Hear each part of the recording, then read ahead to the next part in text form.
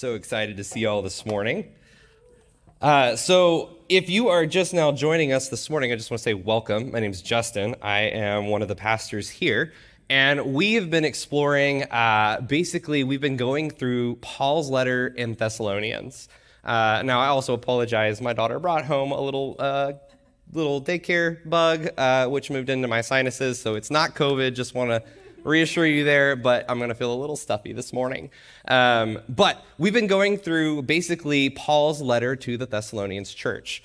Why I've been so excited about this letter and why I'm so excited to, and I know I say I'm always excited, but I am. I'm excited to go through this letter with you, partly because of the sheer sincerity and authenticity that Paul offers in this letter. Okay, so this letter is one of, we think, probably the earliest New Testament document that we have. It's the earliest letter that Paul writes. Why this is beautiful and why this is worth spending time in is because this letter in particular is this sort of first-hand account, first view of what church is. So we don't even think that church has made its way, Christianity probably hasn't even made its way to Rome just yet. It's probably just now moving out of Jerusalem into Thessalonica, where Paul is writing a letter to this very, very early group of Christians. So why this is so beautiful to me is this is sort of your raw, sort of firsthand, first look, authentic account of what it means to be a church. It's the first time really we have in the ancient world, one of the first times in the ancient world, we have that word church showing up. When Paul says church, it's one of the first times after Jesus has died and been raised from the dead that we hear this word being used to describe this group of people who have come together from very different walks of life, very different backgrounds, very different spaces, who are loved and who are seen and who are forgiven, who care and who are saved by God. It's the first moment that we see Paul say, this is who you are as those redeemed by God, church. Why this is so significant, why I'm so excited to do this, is because us as a brand new young church, one of the questions I want to ask is what does that mean? So when you say, I go to Restore, it's my church, it's where my money goes, it's where I serve, it's where my friends are, what is it that we're saying in that? Well, I think Thessalonians is actually a beautiful, real picture of what it means to be church. Because the church in Thessalonica is young, it's brand new. They're asking a similar question. And so this morning, in particular, we're going to be looking at, Paul's going to address, really for the first time, sin in the community. So that word sin, particularly for modern people, kind of has a bunch of baggage with it, right? Sin for modern people, we've usually heard it preached a couple of different ways in the past, and so a lot of us are often reluctant to engage with that word. For some of us, sin has been used very abusively. It's been used to sort of shame and condemn and get us to feel dirty and wrong. And the focus of talking about sin has been sort of to persuade you not to do it by trying to show you how awful and filthy it is. And so for many of us, we're reluctant to engage in the conversation, often because of how we've seen it mistaught or maybe misused in the past. And so Paul is going to talk about sin. He's going to address sin with his church. It's a word, we can't, I didn't write the letter of Thessalonica. Part of my heart is I want to preach the full counsel of God to you, which is why we often do books. We just move through the whole book. But Paul's going to talk about two things that often get used, and we often feel either apprehensive over it, it feels manipulative to us, or we just don't want to engage it. And he's going to talk about both of those things this morning. He's going to talk about sin, and he's going to talk about God's judgment on sin. But I want to emphasize here something very quickly before we get started. Paul's point here, as we move into this discussion, isn't to try and get them to see he's not trying to get them to see all of the wrong that they're doing. In fact, what he's actually trying to do is get them to see the life that is readily available to them in Jesus. And what he's going to do is he's going to try and shift their focus so that they see that sin actually fractures their relationships with one another and their relationships with Jesus.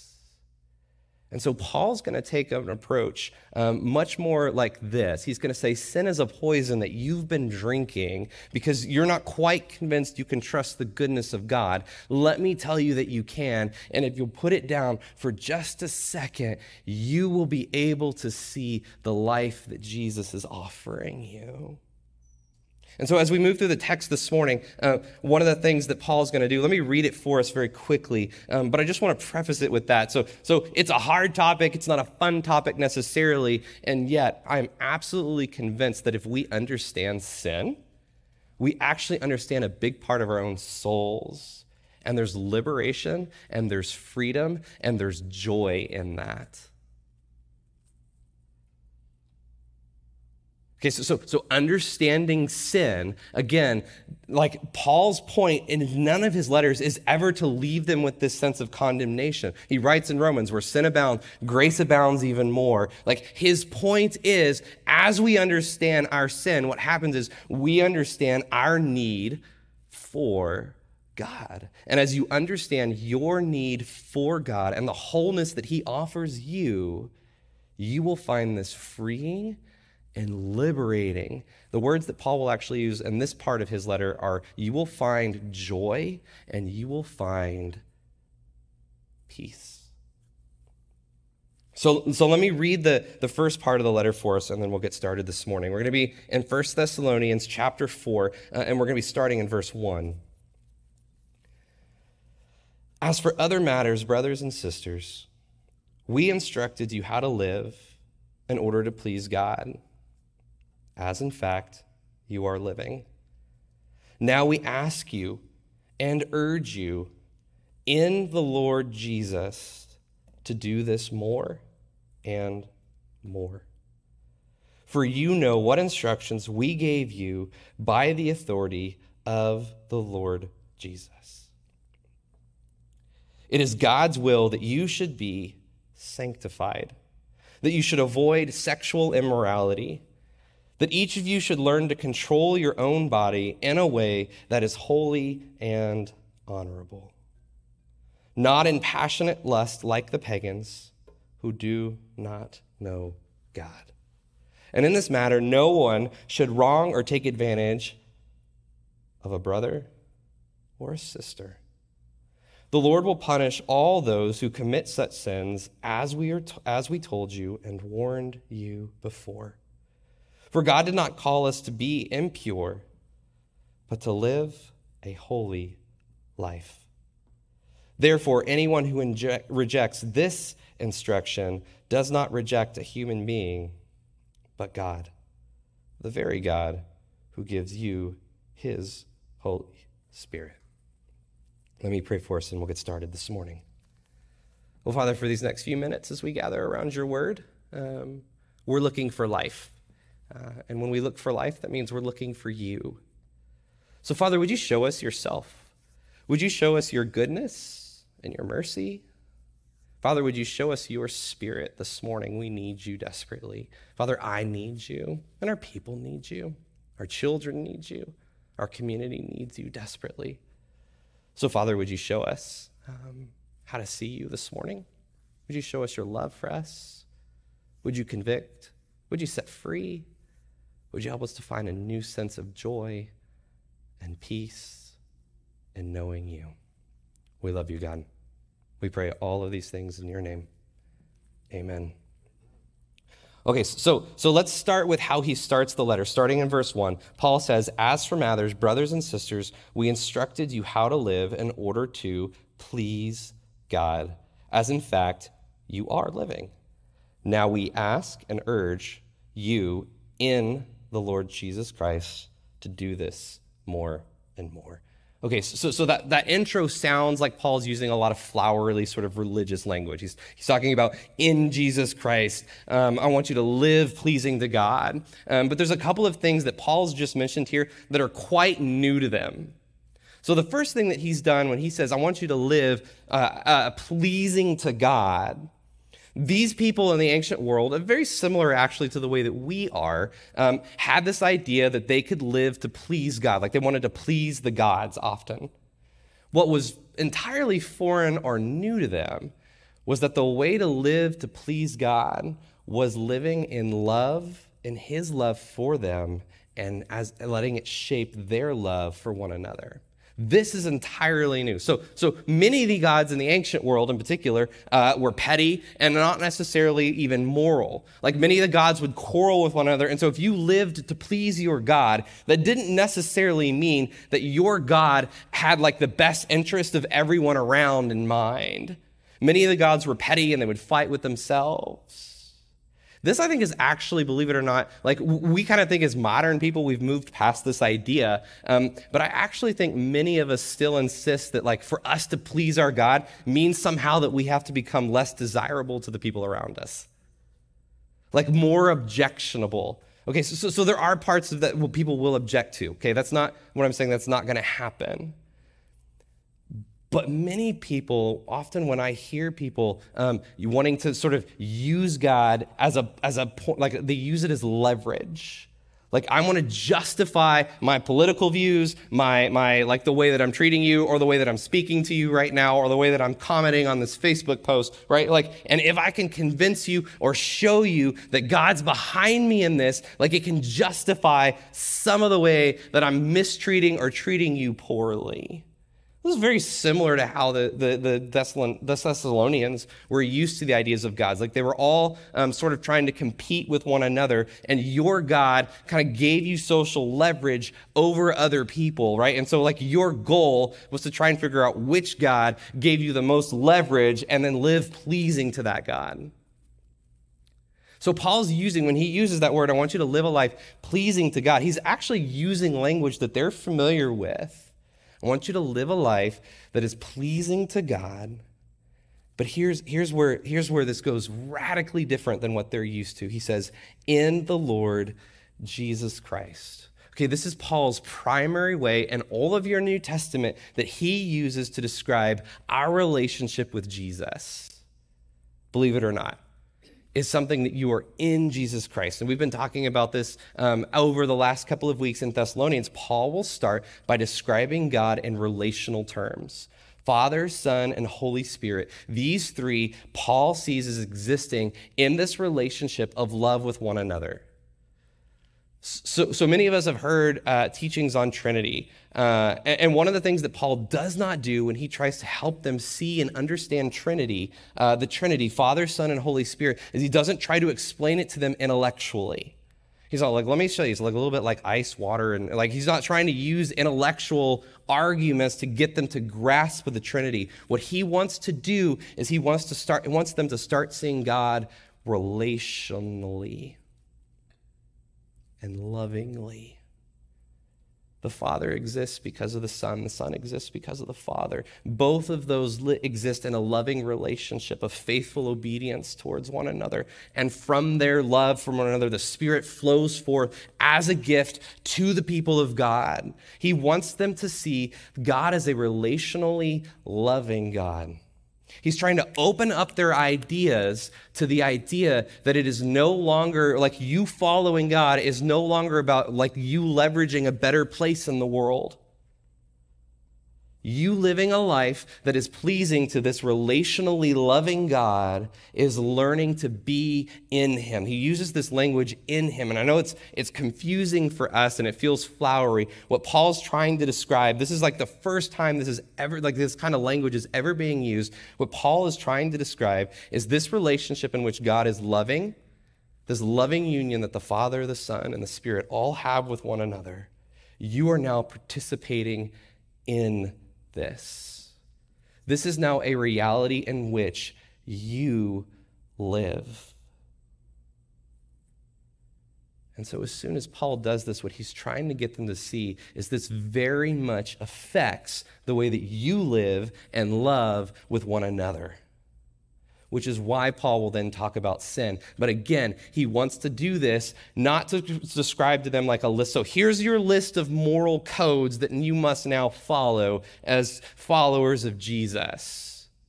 He doesn't do that, by the way. Even in Corinthians, when he's addressing sin much more extensively than he does in Thessalonians, he doesn't give an exhaustive list. He never does in any of your New Testament, which is why it's sometimes frustrating for people as they're like, well, what do we do? How do Christians respond in every single situation? Your New Testament is not abundantly clear on that. It's not. Like, Paul doesn't give you a list of, he does give lists, but they're certainly not exhaustive.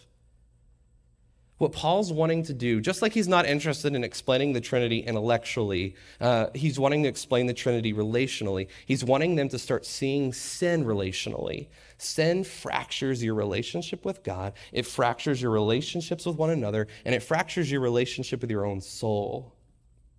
So put it down, because it's not good for you. And so Paul's going to start right before he begins to talk about these things, and I'll build a case for how Paul does this over the next couple of verses here. But the first thing that Paul does is he wants to remind them, I want you to please God because you are living in Jesus Christ. This reality of a loving relational God that exists, Father, Son, and Holy Spirit, three persons worshipped as one God. That's what we affirm at Restore. What the church has always affirmed. These three living in loving harmony and faithful communion with one another. You are now in this. You are now participating in this. This Spirit of God that flows forth is now in you. Your life is in this. Your reality is in this. The way that you treat one another is a part of this relationship now. The way that you live is now a part of this relationship. Even your sin, which you often think is more about you and sort of like your leverage or your position in society or your private little sin nobody else has to know about, Paul's position now is that's no longer an option for you.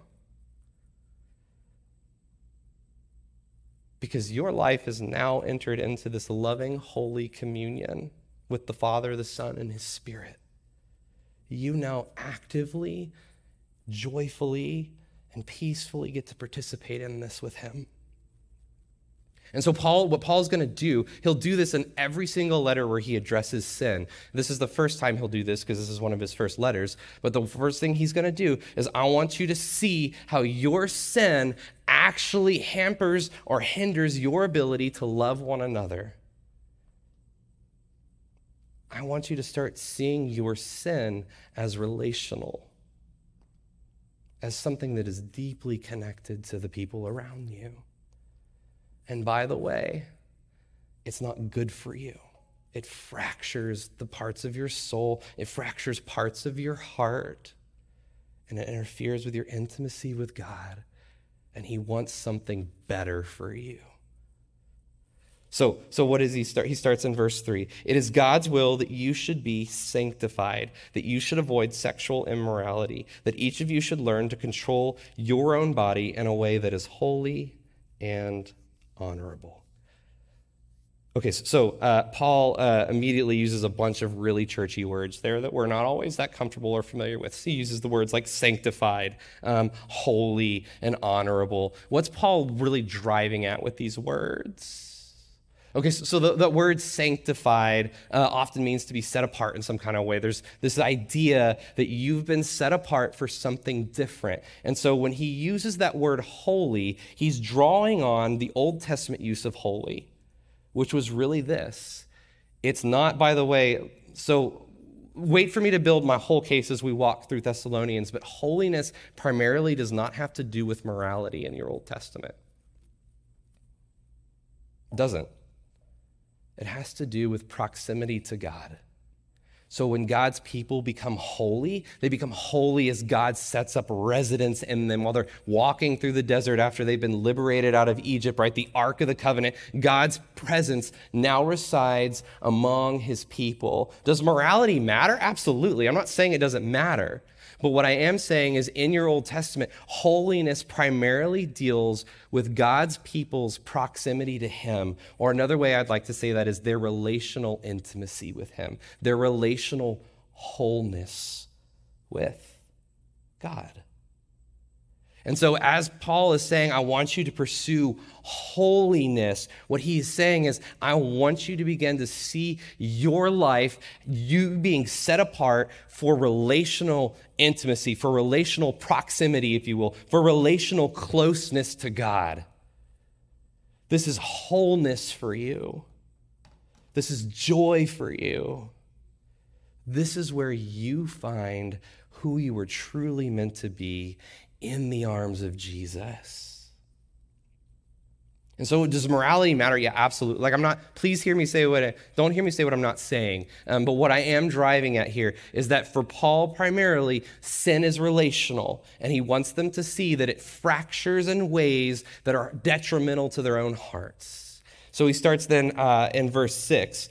We'll start in verse 5. Not in passionate lust like the pagans who do not know God. And in this matter, no one should, listen to this. This is how Paul's summarizing why he wants them to consider how they treat one another sexually. In this way, in this matter, no one should wrong or take advantage of a brother or sister. The Lord will punish all of those who commit such sins, as we have told and warned you before. Okay, so what has Paul just said? All of this that I'm wanting you to do, all of the way that I want you to start rethinking your life, all of it comes down to, I do not want you wronging your brothers and your sisters. I do not want you wronging one another. This is why Paul often with sexuality, he'll do it here, he does it in Galatians as well, and in Romans. For Paul, sexuality is often tied to lust. Right? He talks about this lustful passion. What he's saying is, right, what is lust? It's this looking at this other person and saying, regardless of who you are, here's what I want to do to you. Sorry not to be too graphic, but we have kids programming now, so I don't have to worry. You used to have to really worry about this stuff. Right, but that's what lust is. It's to look at another person and say, I have something in my heart that I want to act out towards you in some kind of way. I want to look at you as leverage to fulfill my needs. For Paul, in almost every point in Romans and Galatians and Corinthians and here in Thessalonians, when he mentions sexual immorality, he ties it quickly to lust, and he ties it quickly to lust because he sees lust as this place in which we look at another person and say, your needs, your wholeness, who you are is less relevant to me as much as what I get from you. That's what hookup culture is in our culture. This is why our culture has such an unhealthy view of sexuality. Nobody walks into a bar and it's I don't know, who can I go home with tonight and make feel loved and safe and cherished and valued, right? That's not the objective. What you do when you're in a bar, looking to hook up with, you're looking at, okay, who's the top specimen that I can end up with, most successful, most attractive, whatever, right? And I know I'm pushing a little bit. I want us to grab here a little bit and see what Paul's driving at. He sees sexuality as this beautiful, powerful thing that can very easily and very quickly turn to be taking advantage of someone. It's one of those things that very quickly and very easily you could start wronging one another. So do not take advantage of your brothers and sisters in this way. Do not look at them as moments in which you can achieve or gratify yourself in some kind of way or make yourself feel better in some kind of way. They're your brothers and sisters. Don't take advantage of them. So he then goes on to, and I want to point this out briefly. He then goes on to say, the Lord will punish all those who commit such sins. The literal translation of that, and I think the The CSB actually translates it this way, not the NIV, which we're using this morning. You literally could translate that the Lord is an avenger. Okay, so what does that mean? Paul's beginning to show them this view of God's judgment and why we want it. Okay, so like the idea, like modern people in particular, like, I don't like the idea of God being a judge. Actually, you do. You don't like the idea of God being the judge that you've heard, and I understand that. Like, you're rightfully kind of repulsed from that. Like, I don't know, some of this doesn't make sense. But Paul's trying to get them to see something. When God judges, his primary concern is, how have you loved one another? When Paul says he will punish those who commit such sins, he's not saying because, they just couldn't, they didn't have enough self-control, and every Friday night, they wanted to have fun and not be in church. That's not his point. His point is God is looking at people who actively and willingly take advantage of one another. This grieves God's heart. And we want a God who is grieved by this. You do. You want a God who is grieved when someone takes the beautiful image of God and takes advantage of it in some kind of way, even if it's not sexual, whatever it is. You want a God who is grieved by sin because God is love. Right? God's judgment, by the way, and we'll actually unpack this a little bit more. And I know I'm being a little theological with us this morning, but I want to do that because I want to help lay a healthy foundation. We often think of God's judgment and God's love as kind of two separate things. God has to he can be loving sometimes, but then he's got to put on the God pants and be the judge at other times, right? This isn't an entirely human way of looking at God. God can't be one thing in one moment and then not be that thing anymore. John tells us, and this is John's letters are theological, by the way. He says, God is love. So one of the things that, I don't know, this is one of the arguments I hear sometimes when we're talking about love and forgiveness. People always want to go, but also God is just. I hear what you're saying, but God's justice is his love. And his love is his justice. You see, God's not human like us. I'm not capable of perfect justice, which means when I get angry, I'm most likely going to be less loving. I'm passive aggressive sometimes. Or I give my wife the silent treatment if I'm upset. I'm not capable of holding both justice and love together the way that God is. God's judgment is his love. His love is his judgment. There's never a point at which God's like, oh man, I lost my temper again. I'm trying to work on that so hard. There's never a point in Old Testament, New Testament, wherever you read that God doesn't he acts more angrily and less lovingly. I want you to hear this for a second. His anger, even his righteous anger, is part of his love. Here's what that means. You can trust his judgment. Because he loves you so fully. So one of the reasons we hate being judged is because judgment is never a full because we're used to being judged by humans and they never have a full picture. Right? When somebody makes a judgment on you, one of the first things you want to do is but you don't understand where I'm coming from.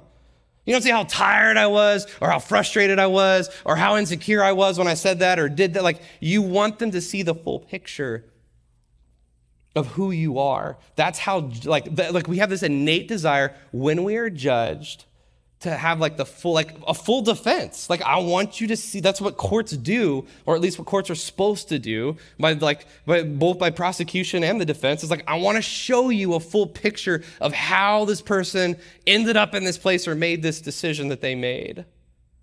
We want this in our own, we do this all the time in our own marital conflicts or our own conflicts with friends or whoever. We want, whenever someone's frustrated with us, the first thing we want to do is offer our perspective on what happened. This is right and good and not wrong.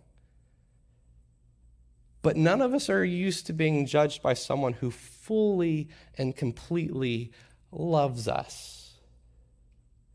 So in your New Testament, when when the writers often talk about God's judgment, the word can also be translated correction.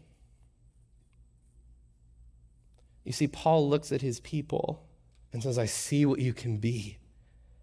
But you guys are clinging to things that aren't going to leave you at all satisfied or full. And I want to teach you to let go of that. And so when God judges, part of that, like that word can also be translated as part of that judgment is instruction. Loving instruction. This is like, I have a daughter, she's 3 now, which means we're getting to the age where she can go into the freezer and get the ice cream and eat it without our permission, right? Or the cookies or whatever else. She knows where everything is in her house, like all the sweets. They're all hidden in different places now. And she finds them. I don't even know how. It's not like we show her. She just kind of knows innately. It's weird how kids know innately where you've hidden the stuff they're not supposed to have. But like, we're kind of getting to that age where it's like you can't have cookies before dinner. Right? But at some point, like, she wants to eat cookies before dinner. And like, we have to slightly, like, we patiently kind of redirect her or discipline her, if you want to use that word. It's not really the right word, because you can't really discipline a 3-year-old. But we're trying to show her, like, it's not good always to have cookies before dinner. And we do this not out of a sense of justice for the cookies. We're like, we don't really, that's not the issue. It's not that, like, we told you couldn't have the cookie and then you directly disobeyed us and now we're angry because, like, we have less glucose in the house, like less carbohydrates around. Like, that's not our concern. Our concern is, as you grow up, like, you can't be someone that takes anything you want anytime you want. You won't be employable.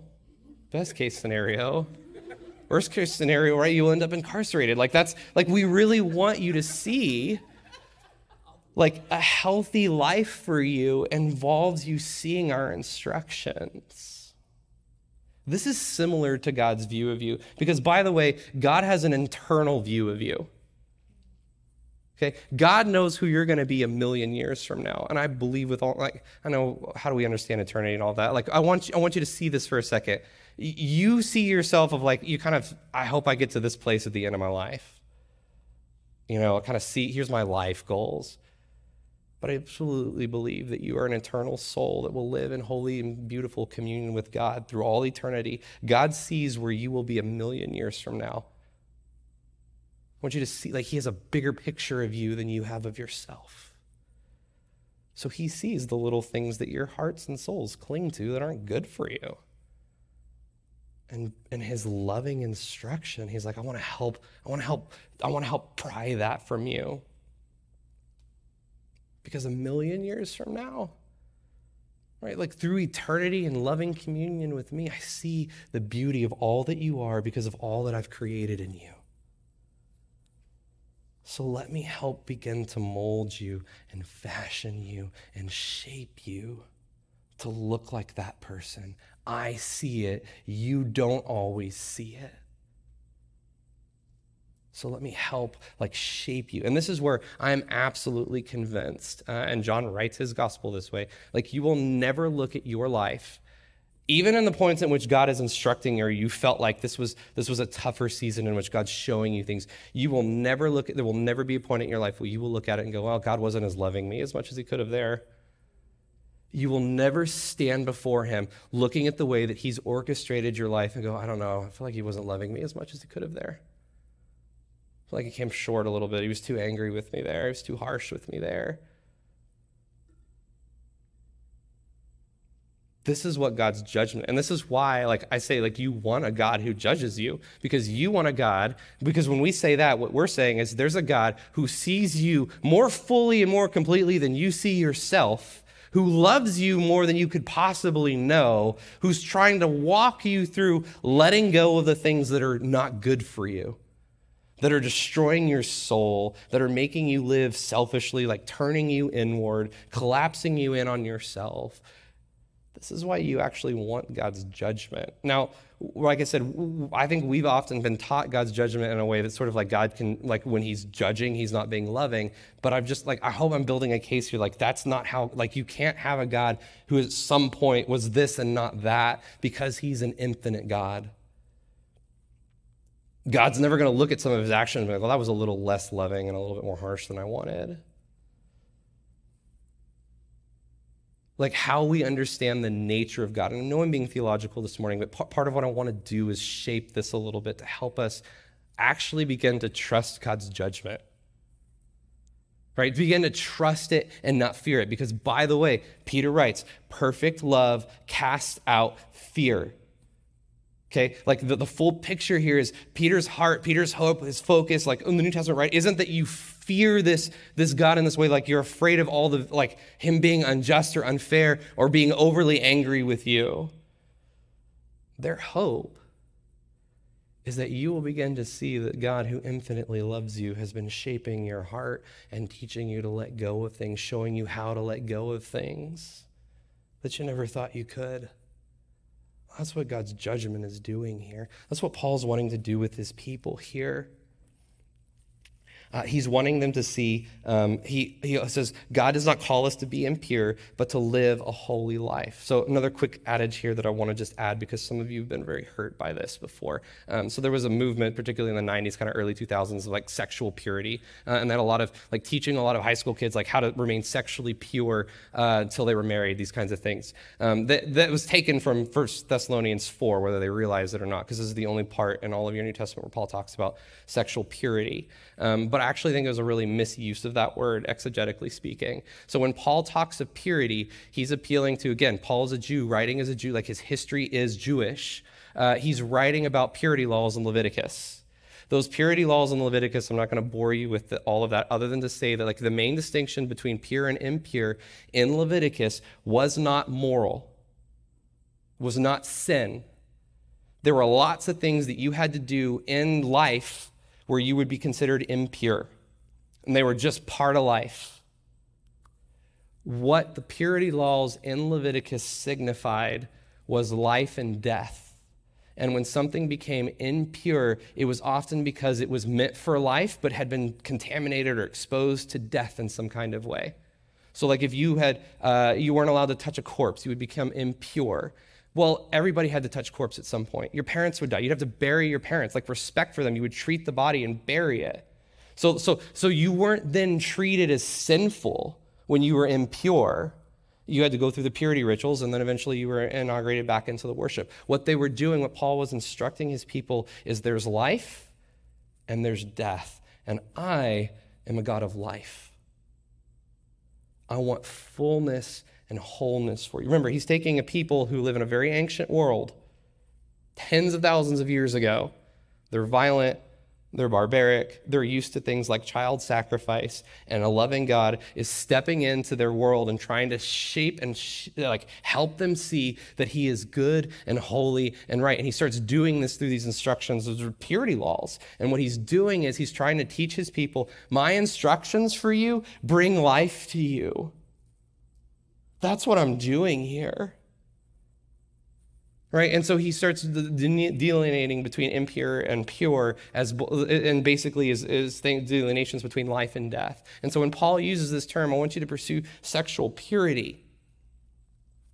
You can't say that it's used morally here. Like exegetically speaking, it's a misuse of the word in Leviticus. That's because those weren't what the purity laws were designed for. They were designed for life and death. What Paul's saying is, I want you to pursue sexuality that leads to life. I want you to start seeing the way that you love one another in a covenantal commitment. Like, I want you to see that the way that you love one another can either bring life or it can bring death. The way that you use one another sexually can either bring life or it can bring death. The way that you treat and relate to one another brings life or it brings death. That's what Paul's trying to get at when he uses that term. I want you to start seeing that there are ways in which you can pursue wholeness and goodness, and there are ways in which you can pursue your own selfish interests, and one leads to life and one leads to death, and you're a people of God called by his Spirit, so start pursuing life with the way that you love and care for one another, the way that you relate to one another. Don't take advantage of your brothers and sisters. Start seeing every part of your life, including your sexual ethics, as something in which can bring life or can bring death. This is what Paul's wanting them to see here. We're going to end. So we're going to skip. I told you we're going to jump into Romans AV. We're going to skip down to verse 9, actually, because we're almost out of time this morning. Starting in verse 9, Paul will again affirm what he's wanting here. Now, about your love for one another, we do not need to write you, for you yourselves have been taught by God to love each other. Here's Paul's summary. You have been taught by God to love one another. That word is translated as actually the one word, and it's the only time in all the ancient world we have this word. It's God taught. God has taught you. What he's saying is this: you have been gifted. Let's go back to Paul's theology of Trinity. You have been gifted in this loving relationship with God, Father, Son, and Spirit. His Spirit is a gift to you, and it teaches you. It shapes you. So learn to listen to it. And by the way, this Spirit is active in your life, and it's going to be active in the lives of your brothers and sisters. This is why you're not supposed to wrong them. Because what the Spirit is doing in their life is something that you may need to hear as well. The Spirit's movement in their life is something that shapes you as well. You are God-taught to love one another. Here's what Paul's saying. This loving Trinity has shaped you in a way that only it can. Only the Father, the Son, and the Spirit can. To love one another, to start seeing your sin relationally. Like, this is something that the Spirit teaches you. Okay? This is something that begins to shape you and open your eyes to things that you didn't quite see before. You need the Spirit to teach you that. Paul makes that same argument in Romans, and he'll do it. And so we're going to skip down to those last two slides in Corinthians. He'll use this again in Corinthians, which he again will address sin. He does it in a much bigger way in Corinthians, because Corinthians community was they had all kinds of problems. He writes the letter because someone in the community was sleeping with their stepmom. So like you can see how far Paul has to walk them in Corinthians, but he says the same exact thing right before he goes into all of this again. Paul will say this. He said, what we've received is not the spirit of the world, but the Spirit of the one who is from God, so that we may understand what God has freely given us. This is what we speak, not in words taught us by human wisdom, but in words taught by the Spirit, explaining spiritual realities with Spirit-taught words. Okay, so Paul's whole view here is that the Spirit brings joy and it brings peace. Sorry, y'all, I'm making this hard on y'all. We're going to go to Romans. We're going to end on this one. Paul here is, again, he's actually speaking of another argument here. When he says the kingdom of God is not a matter of eating and drinking, he's talking to a group of people that were arguing with each other about what's the right things to eat. They're trying to fit all of these kind of moral codes into their diets. Paul says you're missing the point. You're trying to categorize what sins and all of this. Here's what you're missing the point. The kingdom of God is not a matter of eating and drinking, but of deliverance and peace. Listen to this. And peace and joy through the Holy Spirit. You see, Paul's end game here isn't to teach them an exhaustive list of moral codes. Your New Testament doesn't do that. Paul's goal here is to get them to live in the joy and the peace that's being freely and offered to them as a gift that he says in Corinthians, as a gift. I want you to live in this joy and this peace. I want you to start thinking of what is life-giving and what is not life-giving. I want you to start thinking about relationally, how do I love and serve the people around me? My spouse, my kids, my brothers and sisters in my church. This is what God's aim here is. This is what his heart for you is. The kingdom of God, Paul says, is the joy and the peace that we receive through the Holy Spirit. Deliverance, Paul uses this word.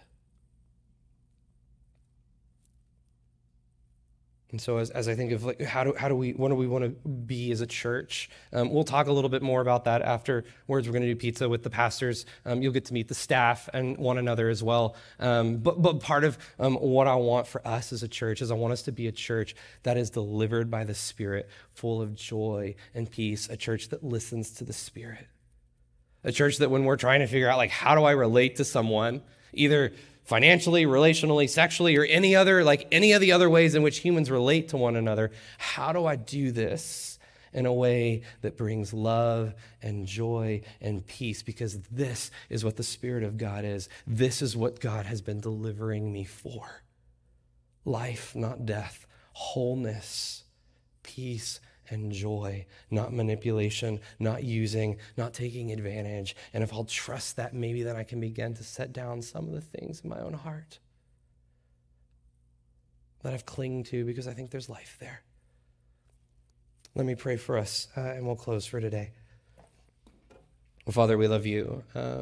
We admit that we are a people that are inherently selfish, or inherently we think of how do we satisfy our own longings way before we'll ever think of satisfying other people, or caring for them, or living a life that's pleasing to your Spirit.